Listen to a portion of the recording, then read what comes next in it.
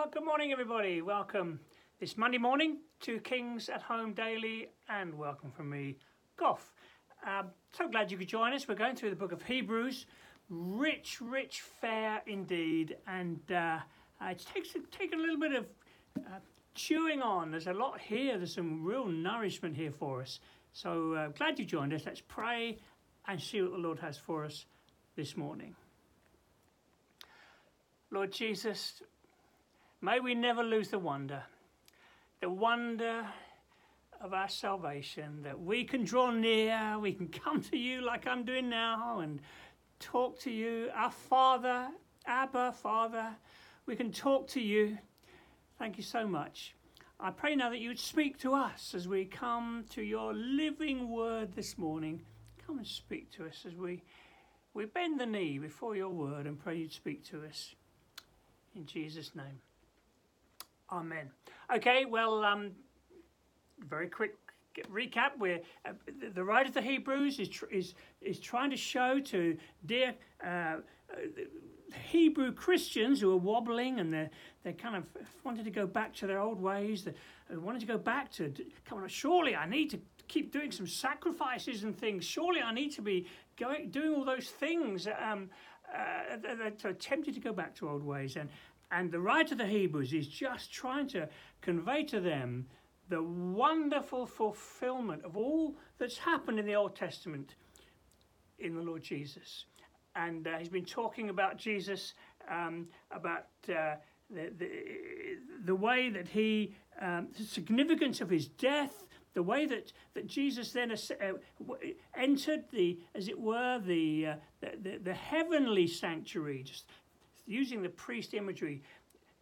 Jesus himself died. He then went into the sanctuary, just as a priest in the Old Testament.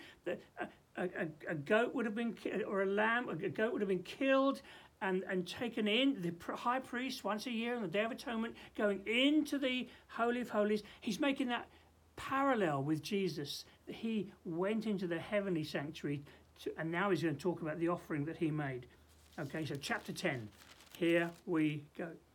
Okay, so the law is only a shadow of the good things that are to come, not the reality themselves.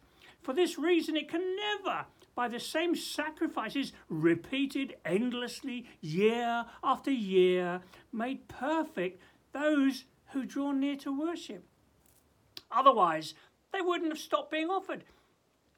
For the worshippers would have been cleansed once and for all, and would no longer have felt guilty for their sins. But those sacrifices are an annual reminder of sins, because it's impossible for the blood of bulls and goats to take away sins. Okay, so what he's saying, the sacrificial system in the Old Testament, it was pointing to something beautiful. It was pointing to something else. It was a shadow. And I mean, just think about that for a moment. A shadow. I mean, you can get a bit of an outline from a shadow of what you might be, of what you're seeing, but it's very inferior. And so it's just a shadow. And when you see the real thing, whoa! You don't want to look at the shadow again. You've got something far more wonderful, and that's true for us as Christ ones, as Christians. The Old Testament helps us to understand the principle of sacrifice, but it's a shadow. And but what's more, it went on again and again and again and again. It was repeated annually. Interesting thing there as well in verse 3, where it says, the worshippers would have been cleansed once and for all, and would no longer have felt guilty for their sins. Of course, in the Old Testament, all that a sacrifice ever did was cleanse them from last year, or supposedly, pay something towards last year's sins, and then that was it. It couldn't change them. They still felt guilty. Okay, and it's really interesting this, and it's so important for you and I to get hold of this. So the old system in the Old Testament, as I say, again and again and again and again, never getting rid of the feeling of guilt. Going to come back to that in just a moment. Therefore, when Christ came into the world, he said, now quoting here from Psalm 40, sacrifice and offering you did not desire, but a body you prepared for me. With burnt offering and sin offerings you were not pleased. Then I said, here I am. It's written about me in the scroll. I have come to do your will, my God. So he's applying that Old Testament writing of the psalm to Jesus.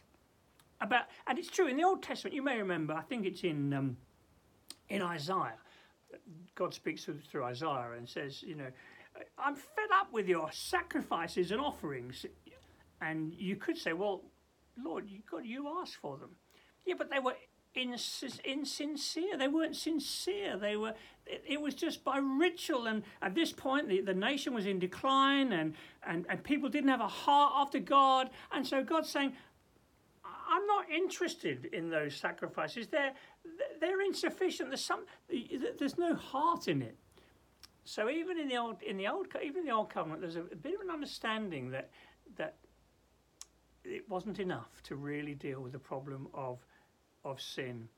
And so the writer to the Hebrews takes the word from Psalm 40 and applies it to Jesus. A body you prepared for me, with a burnt offering and sin offerings you weren't pleased. And then I said, here I am. The coming of Jesus in a human body to really once and for all deal with your sin and mine. Isn't this wonderful? He goes on to expound this. First of all, sacrifice and offerings and burnt offerings you didn't desire. You weren't pleased with them, that they were offered in accordance with the law. Then he said, here I am. I've come to do your will. He set aside the first to establish the second. And by that will, we've been made holy. This is amazing. We've been made holy, this is verse 10, through the sacrifice of the body of Jesus Christ once and for all. This is beautiful. Verse 11, day after day, every priest stands and performs his religious duties again and again. He offers the same sacrifice which can never take away sin. But when this priest had offered for all time one sacrifice from sin, he sat down. The priest's on his feet all the time, another sacrifice. He sat down. This is beautiful. At the right hand of God. And since that time he waits for his enemies to be made his footstool. For by one sacrifice he has made perfect forever those who are being made holy. This is you and me. Now I'm going to tell you about something that happened a couple of Sundays ago on Sunday morning. We were singing a song. It was called, it's a Stuart Townend saying, Lord, I'm grateful, amazed at what you've done. Do you remember that? And we're singing this song, great words, lovely song.